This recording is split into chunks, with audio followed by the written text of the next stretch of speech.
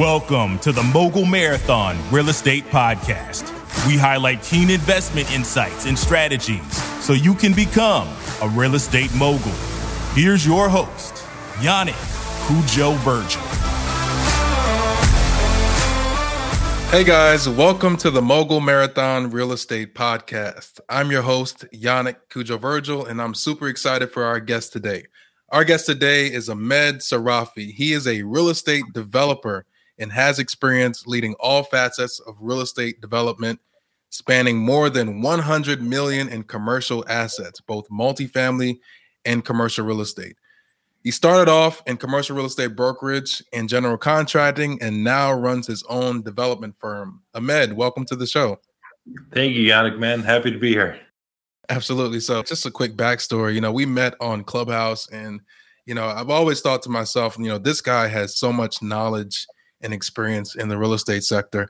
And you would never know because he's such like a humble guy. And it's truly an honor getting to know more about you, Ahmed. And, we've had long conversations on Clubhouse back when Clubhouse was just a 24-hour marathon, right? People were just on there just for days. But just listening to you and your background in real estate development and your experience has been nothing but a wealth of knowledge. So super excited to have you on the show. Well, excited to be here. And then it was back when Clubhouse had everyone's attention because we were all on COVID lockdown and we couldn't do anything. We had to stay home all day. It was nothing but time back then, but I think a lot of people just figured out, hey, I actually have a business to run. Right. For our listeners today who are really interested in getting into, real estate development, but let's start with Ahmed.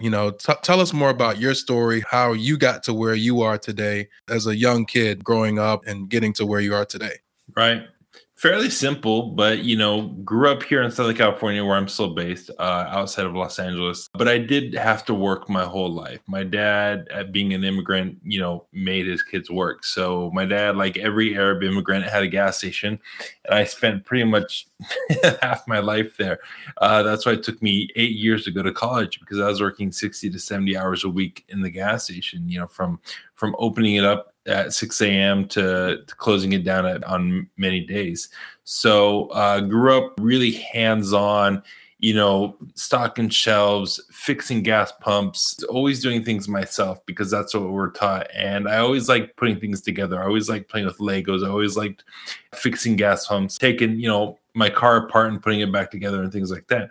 So I always grew up very hands-on and I just enjoyed the whole process of building things and putting things back together. So I think that really helped influence me on my journey to going into commercial real estate and then into construction and development where I am now. So 8 years in college, left college, was able to get a job as a commercial real estate broker here in Southern California for a company now known as CB, a very large commercial firm, and doing a lot of real estate transactions here.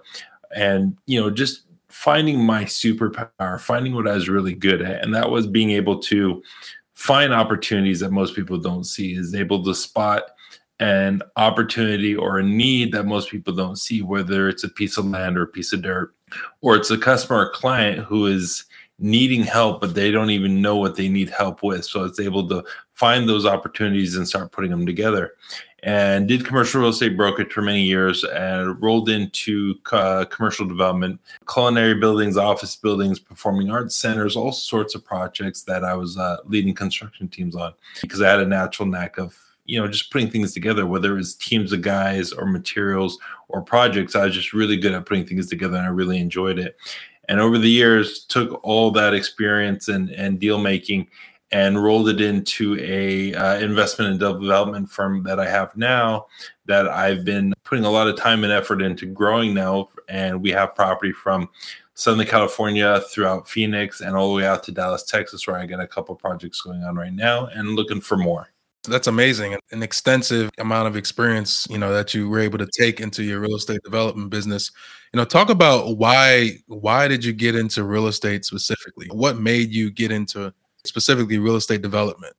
I don't know if I really fell into it or if it's something that drew me, but when I was getting ready to finish college, one of my professors was a president of a large real estate investment development firm here in California. And having a conversation with him saying, I need to go into find a job and find a career. And he suggested, hey, look into commercial real estate brokerage. I have friends. I think you'd be good there.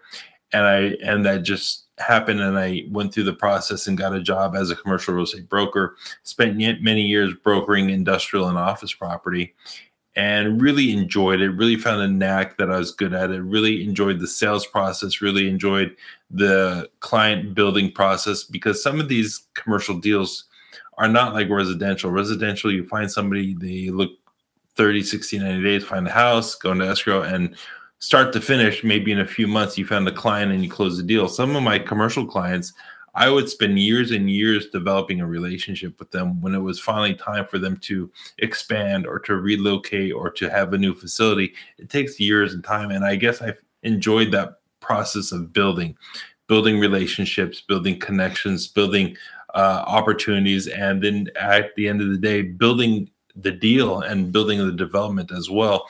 So I just really found a knack in real estate and taking my love for building, not just projects or buildings, but building relationships and friendships and opportunities and groups, and just was able to capitalize on that, because putting things together, building better is something that I enjoy, and it's taken me to where I am now. That's great. I would say for me, we share somewhat of a similarity in how we got into real estate. For me, it was, starting off at a brokerage, similar to what you did, representing clients, right? And then taking that experience and then moving that into the asset management space. And then, taking that and, started doing deals and then went off full time. So I think there's a lot of value in working for someone else, being able to learn from someone else at a high level, watching their mistakes and taking the things that they've done well and implementing it into your own business. Is that kind of like the mindset that you had to when growing your own real estate development firm? I've figured out, early on that, like I said, putting things together and building things were something that I really enjoyed, which were, building a friendship, building a development deal, building a group, building a company. I really enjoyed that whole process of taking nothing and assembling all the pieces and putting it together and having something at the very end, whether I'm building a dinner where I'm taking all the raw ingredients and putting it together, and at the end of the day, I got a dinner, or it's a friendship and building a friendship and you have a great friendship, or it's a project. So by doing that, you also get to see how other people do it wrong, right? You also see how people skip steps. You also get to see how people go cheap, and they go cheap on an ingredient in a recipe, or they go cheap on a product or a one part of the construction process, or some material, or you see they go cheap on how they build a friendship, and they only use the friendship, it's only one-sided. So you get to see over the years how by skipping steps or taking the cheap route or not putting your full intention into something, you don't get the kind of result that you should get. And I hate seeing that, because I hate seeing buildings that are being built and projects that are being built that are half-assed, and they could have done so much better, but they wanted to save a few cents. Or I see how people put together a deal or a friendship or a project or whatever it may be, and they skip steps and they go cheap, and at the end result is just, it's horrible. I'm like, now you got to live with this for the rest of your life. You got a project, you got a building, you got a development, or whatever it may be, and it could have been so much better, but you went cheap, you skipped steps. And if you only put 1% more into it, if you only put one more bit of effort into it, it could have been a completely different outcome, but it was not. And I hate seeing that. And I try to educate people against that, because I've seen it and I've experienced it so much over my career that I'm really trying to get out there and tell people, build better, do a better job, put a little bit of more effort into it, take a little bit more time to do it right, and you're going to have a completely different outcome instead of going the cheap way, the quick way, the easy way. There's an old adage that says, don't half-ass it, whole-ass it, right? Yeah, right. In my specific space, in multifamily syndication, there are many times where we're taking on older buildings and we're just like, why did they build it this way? I wish that we can do it differently. But in real estate development, you have an opportunity to take a piece of dirt and turn it around into something great and something attractive that you can not only help the community, but also profit on, right? And so I'm sure there are many opportunities where, in that specific process, what is it called? Value engineering. Mm-hmm. You can make sure that your building is optimized and making sure that all the things are added into your building that would likely add to your bottom line and make it as efficiently as possible. So I think that's great that you have that perspective of building better. So take us back to, when you first started in getting into your real estate development business. What was that first deal and what was the experience from doing your first deal in real estate development?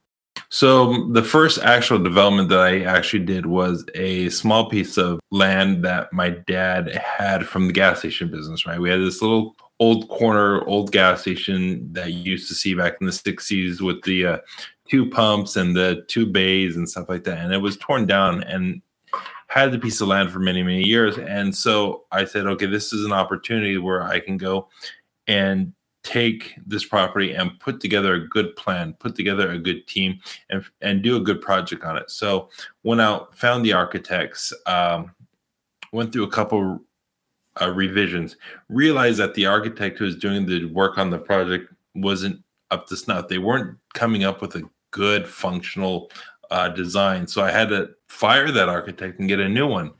And by doing that, it took a little bit more time in the development process, but the new architect came up with a really good design, a really functional design, a design that could be used and could be applied to many different types of tenants and different types of uses at the property. So I'm like, okay, we have a good design now. So now let's see how we can construct it, how we can build it, and who we can build it for. Because something that I like to educate and share with people, I'm like, do not build for yourself. Do not design for yourself. Do not think that this is going to be something that represents you. It's going to represent you in a way that is timeless and lasts forever. So I wanted to build a building that can be used over and over by many different tenants, and it's going to be timeless. So we're able to do that. I designed the building, found the team, was able to get 7-Eleven as a tenant before we even barely got into the construction, and then went through that whole construction process as well, being pretty much the project manager, being the guy who ordered the materials and scheduled the subcontractors and scheduled out the construction aspect and met with the inspectors and did the inspections and from start to finish.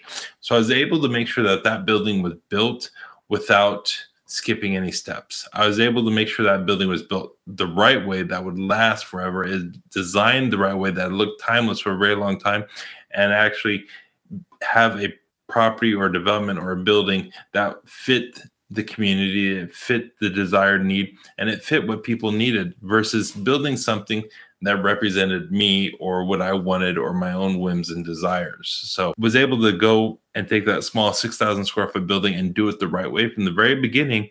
And to this day, the building looks great. It's been over 10 years since it was built, and people still think, hey, it's a great looking building.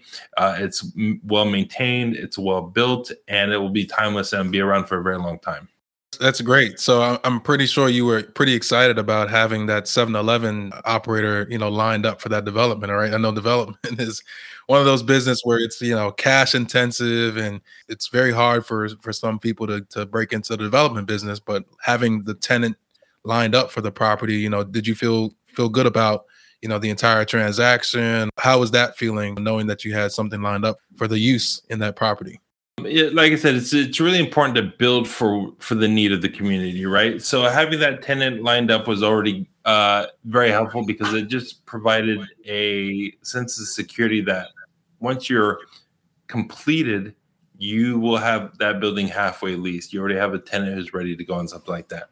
So that was a really big deal. But at the same time, having them as a tenant has also taught me a lot of things, meaning, I'm not interested in doing retail development because it just doesn't fit for me. And having to deal with 7-Eleven and other tenants, it's not my forte.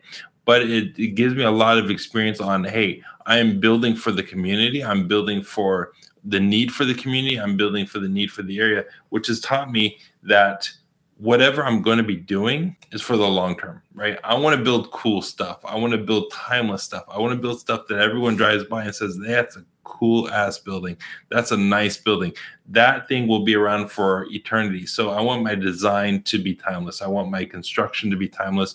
And I want my use of that building to be timeless, because I don't know how many times you've gone down the street, but you've seen a building and it was only built a few years ago, and it looks like hell already, or it looks like it doesn't even belong in that neighborhood, or it looks like it's like, why did they even design it like that? Because it doesn't even fit the neighborhood.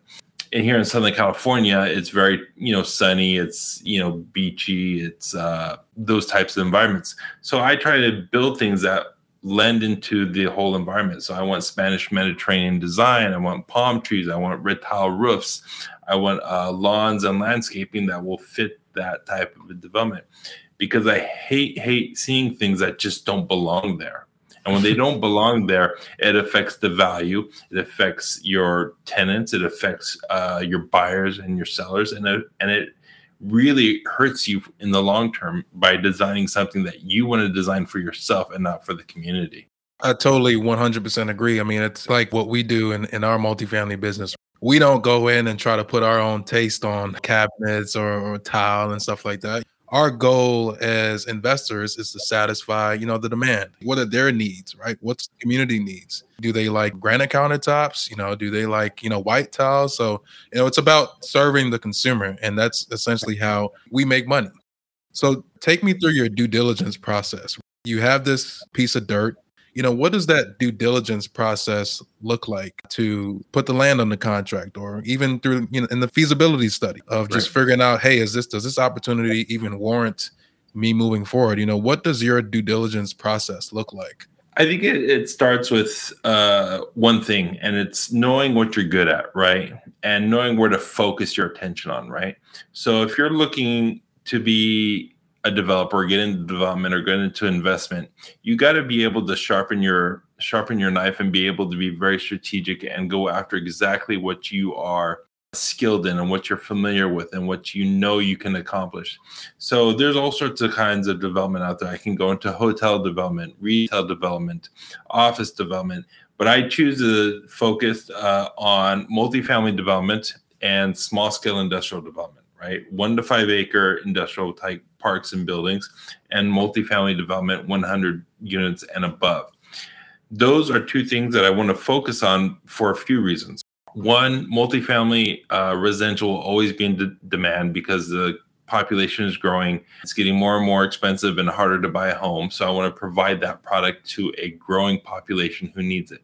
And then right now, the small scale industrial. These are good for your small business owners, these small businesses that are getting started, and small owner users who want to buy their own building and operate out of it. Because right now, as the economy is changing towards more and more of a service-based economy, you have more and more delivery service, you have more and more warehousing, you have more and more on-demand type economy where you either need to provide a service such as a delivery or something overnight like an Amazon, or you need to be the guys who are servicing those businesses, whether it's a repair service or parts and materials, or even you're taking your materials or your product and you're putting it in your warehouse and then sending it to Amazon to their warehouse, and then they sell it for you. So there's these two basic parts of the economy that I'm trying to pursue because I feel like that's where the demand is going to be for the long term. So when I have those two types of specialties that I want to pursue, I look at properties that are on the fringe of society. They're on the outskirts of society. I can't compete with these big major developers that have these deep pockets. I don't have the ability to put millions and millions of dollars into a piece of land or a piece of dirt that's in the middle of downtown, because those are the things that these big developers go after. They got the big investors, the big pockets. I look on the fringe. I look to see, where is the community growing to? What direction? Where's the new freeway off-ramps? Where is the new schools being built? Where are the new shopping centers being developed, because there's the demand coming in that direction? I like to go on the fringe and buy things and look for these opportunities where I know that if I buy it now for a fair price, in 2 or 3 years, when I'm ready to build it, it's going to become more and more valuable because community and the population is going in that direction, right? So here in Southern California, things are going east. You can't north and south. My focus is on the east side of Los Angeles. So as things progress east of Los Angeles, I'm trying to get onto those fringes and look for those opportunities. I'm looking for things that have good access, right? I don't want things or a development opportunity that you have to make 7 lefts and 3 right turns to get to. I want to make sure it's fairly easy to get to. I want to make sure the utilities are either in the area or coming to that area, because if you got to build a project and you got to run your water and sewer lines a mile down the road to connect to the mains, it's going to be very expensive. So I want utilities to be close by, access to be easy. I want to see growth happening in that area now or in the near future as well. So I look at those things, and I try to stay away from shots at glory, right? Someone says, oh, I got this big piece of land. It's awesome. You can do this, this, and this.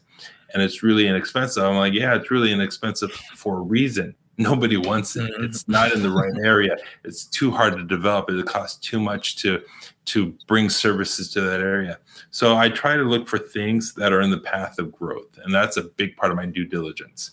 And I don't fight the big developers for all the downtown corners of Main and Main type stuff, because I just don't have that ability. And I don't want to spend my time and spin my wheels competing against all these big guys who can do that a lot better than I can. That's a great investment strategy. So it sounds like, the first thing that you really are focused on is your criteria, right? Because you don't want to be spending a lot of time with screening a whole bunch of different opportunities that really does not fit in your buy box. Yes. That's something that's really important for you too, because it allows you to really niche down and become a specialist on the specific product that you are delivering, right? And then the second thing is your attention to the path to progress. And how I look at real estate development or just markets in general is I break them down into 3 different phases. Your first phase is what I call kind of level 1, where it's like you don't have much investment going on, but there's certainly a lot of opportunity, because you're seeing that the county is putting $250 million into this area, or there's a lot of attention coming into this area. Maybe a big chain is coming into this area, or there's some migration trends, right? So level 1 for me, it is where there's a lot of opportunity because you can get in early. Then the level 2 is more so where you're starting to see some shovels being in the ground. Not a ton of activity. There are a lot of stuff that's starting to come online, right? But the herd still isn't there. But there's still probably some opportunities there. But it's certainly not fully stabilized. And then your level 3 is likely your stabilized area where you are trying to avoid. There might be some opportunities, some infill lots, or some opportunities in the immediate core. But for the most part, it's already developed. Does that level 1 kind of fit into your buy box of just trying to get in on the earlier side? Yeah, for sure. Because every day we're out in the car, we're all driving, you and me and everyone else, we're all going somewhere.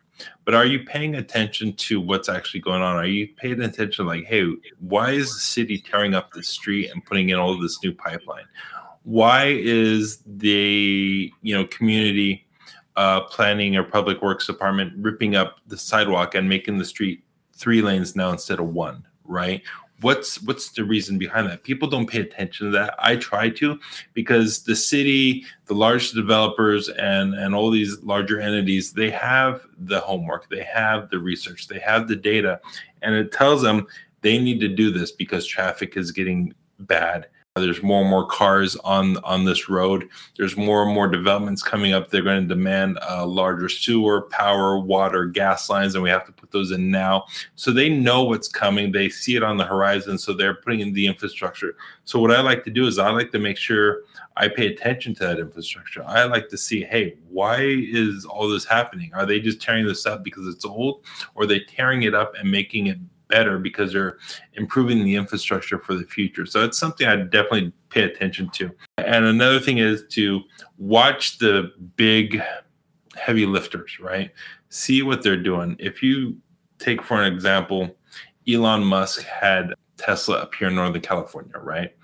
And he said, I'm going to build a new plant, et cetera, et cetera. And the state of California made it hard for him, right? They wanted to tax him and they wanted to do this and do this. And he's like, I'm putting all these millions and billions of dollars into the economy. I'm creating jobs through construction and jobs through manufacturing. And I'm creating a small economy here. How can we work together? And the state of California was very, very hard and took a hard line and didn't help them. So, Elon Musk said, okay, I'm packing up shop. I'm shutting everything down. I'm going to Texas. I'm going to Austin. Now, if you go down and look at Austin, where he showed up was able to put things together real fast. The community and the state and the city were very helpful in helping him put together his, move his headquarters, build his new plants. If you take a look, you can see what's going on outside of that economy now. There's more residential that is in demand because they have all these new employees that are coming to the area. So you need to supply those people with housing. Well, the people that are moving there need housing, but at the same time, they need food. So you have new shopping that's coming up. And then they need gas. You have new gas stations. And then you have people who supply the parts to Tesla. So you need more warehouses and smaller facilities so these businesses can supply Tesla with the products they need. So if you watch these big heavy movers that are moving to different areas, it will increase the demand for infrastructure, the demand for other types of development and the other products that are needed. Same thing that's happening to Florida. There is a very large investment firm moving out of Chicago. Billions and billions of dollars of business are moving to Florida. I guarantee you, wherever they end up and they buy an office building or they build their own office building, it's going to create a demand for that area. So if you can find out where things are happening now, you can go in and you can find opportunities to buy some land or to buy a development or to get into something before it gets too expensive and you get priced out. So follow the big guys, follow the cities, and follow the trends that you see happening. Because if you're able to do that and have a scientific approach to where things are going to be happening, you can get in early and buy some of that dirt and buy some of that land and have the opportunity for a really successful development. I always like to say, real estate investing is like legal insider trading. As long as you're able to follow the trends, know who's going where, and knowing how certain moves, whether it's micro or macro, can impact the demand factors in a specific market. I mean, it's no telling. I mean, we've been successful on on a much smaller scale than real estate. The types of projects that you build, but just being able to get in early and pay attention to the basic fundamentals, whether it's jobs, housing, the demand factors that are just fundamental to real estate. I mean, you can literally create a fortune by getting into these markets early. If you're interested in passively investing in high-quality real estate opportunities, then join our investor group at Merlin, MERLYNN, acquisitions.com/invest for direct access to carefully vetted real estate opportunities. Or head over to the show notes and click the link to join. Now let's get back to the show. So staying on the topic of actually your first deal, right? You mentioned firing an architect and then finding someone else that was new to help you develop this great building. The hardest part, I like to say, in real estate is contractors or just developing your team, because it's really tough to really find that one great contractor or that one great architect sometimes, just because you just never know who you're dealing with until you've actually gone through the process or different projects, right? You have to kind of feel some of these subcontractors out sometimes. So talk about building a team in real estate development. How important is it for you to build a team, especially in today's environment, to be successful in real estate development today? So it's really important that you have those guys in your phone that you can go to, and they provide a consistent, solid, good product to you every time. Whether it's architecture, engineering, construction, materials, whatever it may be, they're consistent. And another thing I don't like to do is I don't want to recreate the wheel every time I do a project, right? So I will go to City Hall and pull plans from somebody else's project that was a great design or a great property. I was like, okay, who did that? Because that was a great job. And I want to go and recreate it with the same kind of architects and the same kind of team that were on it. So I'll pull the permits to see who the contractor was. I'll pull the plans and see who that architect was, right? Because that stuff is public knowledge. All that stuff at City Hall is public knowledge. So if you want to know what's going on, you can go to City Hall, go to the planning department, go to the building department, and ask to see those documents. And they'll tell you who is the architect, who is the engineer, who is the contractor, and things like that. So I like to figure out who did those projects and to put them in my Rolodex, right? I want to put them on my speed dial because I know they're doing a good job. So when we go back to when I fired that architect, I was already spent money. I was in deep with them already, but I figured out that sometimes you have to cut your losses, right? Yeah, I don't want to if you go and try and ride it to the end, you're going to have a bad product. You're going to have a bad design. You're going to have a bad building for the rest of your life. I'd rather cut that relationship off and get started with someone else who will probably do a much better job, who'll be more consistent and will be there for you at the end with a better design and a better building.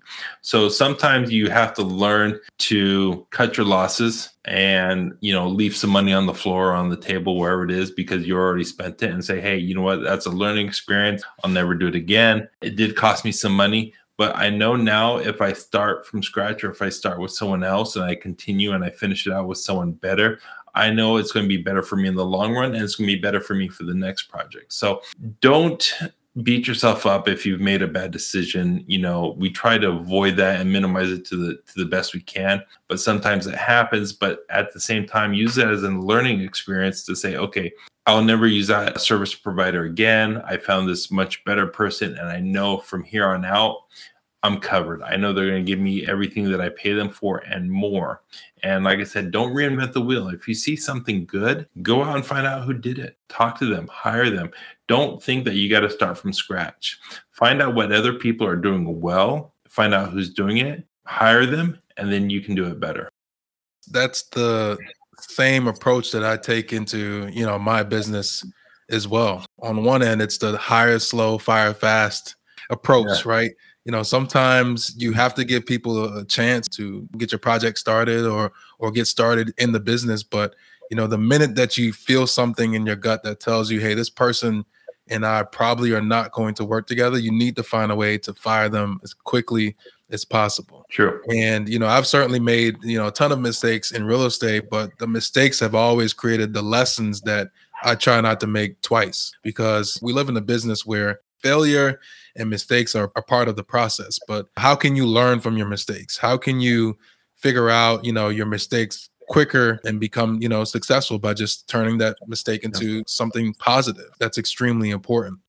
Let's talk about the real estate development construct today in terms of building in today's environment. What struggles are you having? Is it the supply chain issues? Are you struggling with getting your deals to pencil at the right price, or are interest rates affecting you in today's current market? What types of struggles are you having, if any, in today's environment? I think, if you are pursuing an opportunity that just makes sense and it checks off all the boxes, you'll be okay. I'm not going out in some area or building some sort of product that is kind of like on the edge, like, hey, if it works, it's going to be a home run. If it doesn't, it's going to be a disaster. It's more like your bread and butter, right? So let's stick with what is needed. Like I spoke about before, what is needed for the community, right? What is going to be needed regardless of what's going on in the economy? People will always need to eat. They will always need to sleep somewhere, and they'll always need to work somewhere, right? So what are those basic things that the people need, and provide it to them?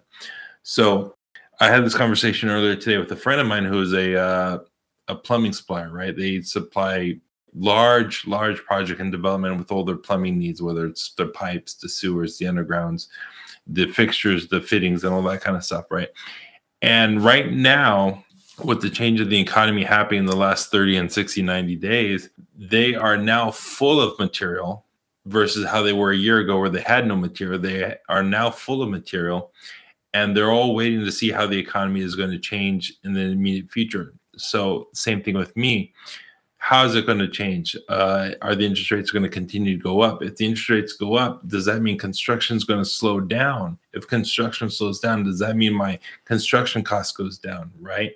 Or if construction wants to stay steady, are the guys who have all the material going to start dropping their prices to see how they can keep their business going? Because if they keep their prices high but construction goes down, they're going to suffer. So they got to lower their prices so construction stays high.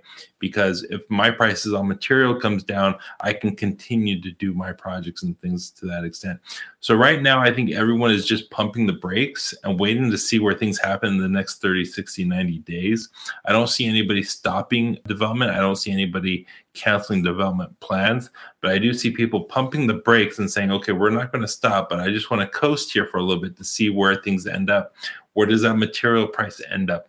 Where does the labor price end up? And where does the consumer and the interest rates end up? Because all of that plays into whether I go out and I build a 100-unit apartment complex, or I go out and I build 3, 4, 5 industrial buildings. Let's see where that ends up in the next 30, 60, 90 days before we take the next step forward and continue on with our projects. It's something where in the stabilized multifamily space that we're dealing with on a daily basis, right? It's being able to project forward construction costs in today's environment while managing debt. We have a couple of construction loans right now, in our syndications that we're constantly kind of managing the difference between, hey, we have a floating rate that every time we draw on this project, it's increasing. And then, the Fed just came out, a couple of days ago, as we talk in July 2022, that they're raising rates 75 basis points, right? So it's that constant complex of, hey, can we move forward with our plan, or do we just sit still because these rates are getting higher and higher? I think that affects a lot of people who have for sale product. You're selling a house, the interest rates go up. That means your construction loan goes up, but it also means the ability of your buyer decreases, right? So if you're building single family homes, yeah, I think that plays into it a lot. Right now, the only for sale product I have are my small industrial buildings. Well, I do know that industrial is still in demand, and small changes in the interest rate will affect things, but probably not as much as the single family home market, right? But if the interest rates continue to go up, that means more people are going to will be unable to buy, and they'll have to rent, right? So we go into the multifamily where that stays consistent. So the changes in the interest rates will affect certain parts of real estate investment and development much more than other areas. And those are the ones that I try to avoid, where that interest rate and the market changes are really critical to my business. I try to avoid those areas. Yeah, and the way that I look at demand factors, I mean, we've been underbuilding for 10 plus years since the last recession, right? And there's such a backlog on just supply coming into the market because, we just haven't been keeping up with demand. And, one of the things that I'm watching as we continue to see where the market ends up is how is that going to affect, people buying homes, right? We have institutional capital that's scaled up more on their appetite for single family homes. And, I do think that the demand for single family homes is still going to be robust, but even for rentals, multifamily owners, I mean, the fundamentals are very attractive for the long term, at least, so I think there's a huge opportunity for operators to capitalize and bring that product to the market that, I think a lot of people would be interested in, just because they can't afford it. It's just out of control right now. It's like you said, it's those solid fundamentals that will always be needed, right? Like the multifamily product and some of the commercial product will always be needed. Some of those other markets are a lot more affected by changes in the economy. So if you're in the hotel development or the hotel investment business, or if you're in the single family business, or you're in anything that is the first to go, right? So when the change in the economy happens, what do people cut out first? They cut out maybe leisure, they cut out the extras. So you saw recently when COVID happened, people stopped going to hotels, they stopped going to the malls, they stopped doing this and doing this because they weren't allowed to, right? But if a change in the economy happens, they're going to stop spending money. They're going to stop going on vacation. They're going to stop doing all these leisure activities. So I try and stay away from those type of markets or those types of investments and developments. They're affected much more by the economy than everything else is, right? Maybe that hotel, that shopping center, or that resort property has huge amounts of opportunity to make money, but it's also a lot more affected by the economy. So I'd rather stay away from that than take the chance on some of those things. Yeah, totally 100% agree. Think about something like Orlando, right? Where there's a heavy reliance on tourism that boosts that economy. When COVID happened, that economy, had a huge pullback. Prior to COVID, Orlando was just so robust and everyone was just pumping a lot of dollars and things were going very well in the multifamily space over there as well. Definitely looking at that from a macro level and putting that into your analysis on whether you're trying to invest into that market, but also that product, because it can have a direct impact on you being able to be successful. So let me ask you this, you have, a ton of experience in real estate development, real estate in general. If you had to start this marathon all over again, what would you do differently? Good question. I would, one, figure out how to create the relationships and get the knowledge in construction, right? Because the more you know about construction and the more you understand construction, the better you're able to manage your development project, right? Because construction and construction labor are a majority of that expense. So the more you're able to understand it and the better you're able to manage that process, the better development you're going to have, the less expensive development you're going to have, and the more opportunities you're going to have to save some money here and there, right? So getting that construction experience, whether you're working for a construction company or a contractor or developer, understanding that construction side of the business. And at the same time, being able to understand market trends, understand and have the ability to really understand where things are going, like what economies are growing, what cities are growing, why are they growing? People are moving there. Why do they move there?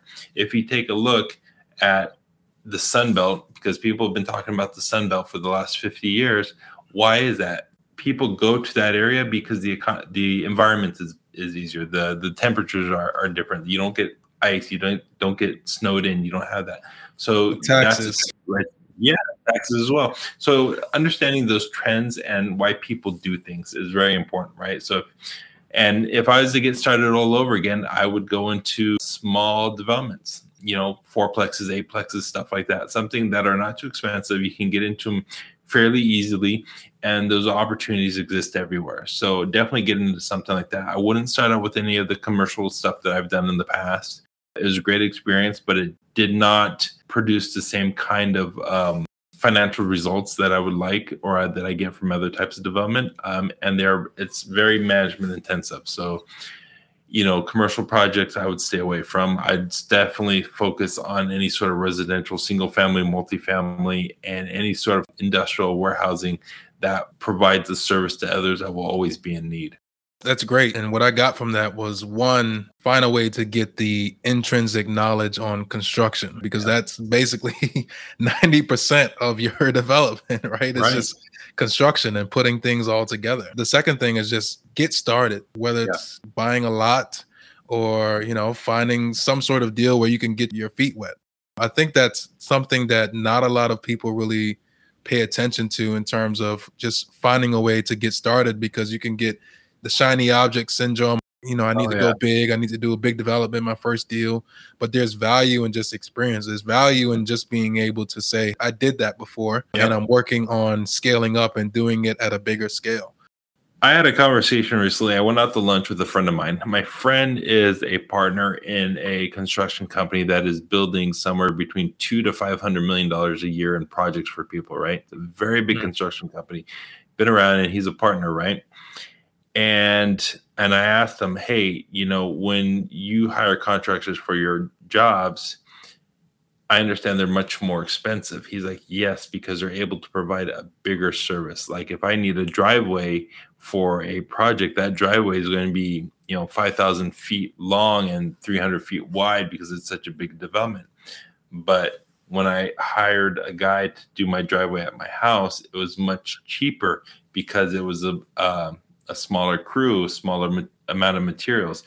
And that big driveway cost him XYZ dollars per square foot to do. But on his house, it was like 1/3 the cost, right? Because the amount of labor, the materials, and the amount of people who can do it. So if you could really understand what it takes and how much it costs to do something on a project, it's really going to save you a lot of money.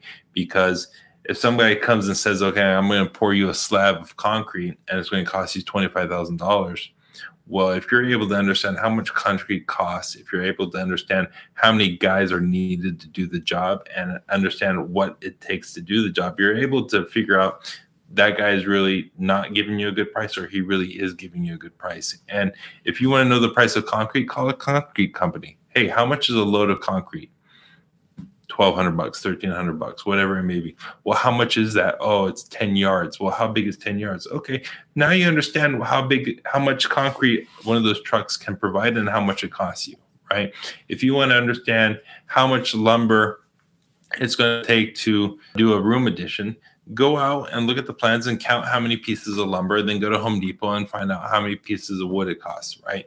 Once you're able to understand that aspects of construction, like breaking it down, then you can really find ways to save money and do a better job. And at the end, it's going to be better for you. So just break it down. Whatever you do, break it down. That is the best advice for getting into construction or just learning construction at the ground level, right? And that's something that I took into my own business from just going to Home Depot and finding out, what are these materials costing? Yeah. When I was, back 4 years ago trying to get into real estate, I had no idea what it cost to hang drywall. If you're able to segregate your business down to a granular level, that can really put you or propel you in front of a lot of different other operators, or even when you're trying to win a bid on a property. Being able to get down to the nitty-gritty can certainly propel you to the next level in this real estate space, which it seems like you've taken all of that knowledge from your brokerage and construction background and implemented that into your business to be the successful developer that you are today. Great advice for someone who is trying to get into commercial real estate, learn construction, and get started. If anyone wants to know anything about, what you're doing and follow you and just learn more about Ahmed, how can our listeners follow you moving forward? Yeah, mostly on Instagram. I'm very, very active on Instagram. I try and put as much good content as I can. And it's Ahmed Builds Better on Instagram. And that's the best way to get a hold of me or to follow me or to learn from me is that. And I share tips and tricks and best practices along the way as well. So if you want to pick up some of the stuff that I've learned over the past throughout my career or what I'm doing currently and how I'm doing it better, just go ahead and follow me on Instagram. Ahmed, I had such a great time chatting with you today. Thank you for being on the show. Thank you for all our listeners today for tuning in to the Mogul Marathon Real Estate Podcast. Again, Ahmed, thank you so much for being on the show. Thank you. Appreciate you.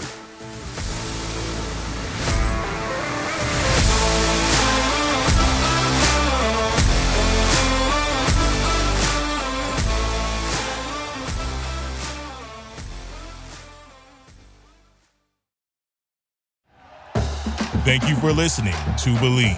You can show support to your host by subscribing to the show and giving us a 5-star rating on your preferred platform. Check us out at Believe.com and search for BLEAV on YouTube.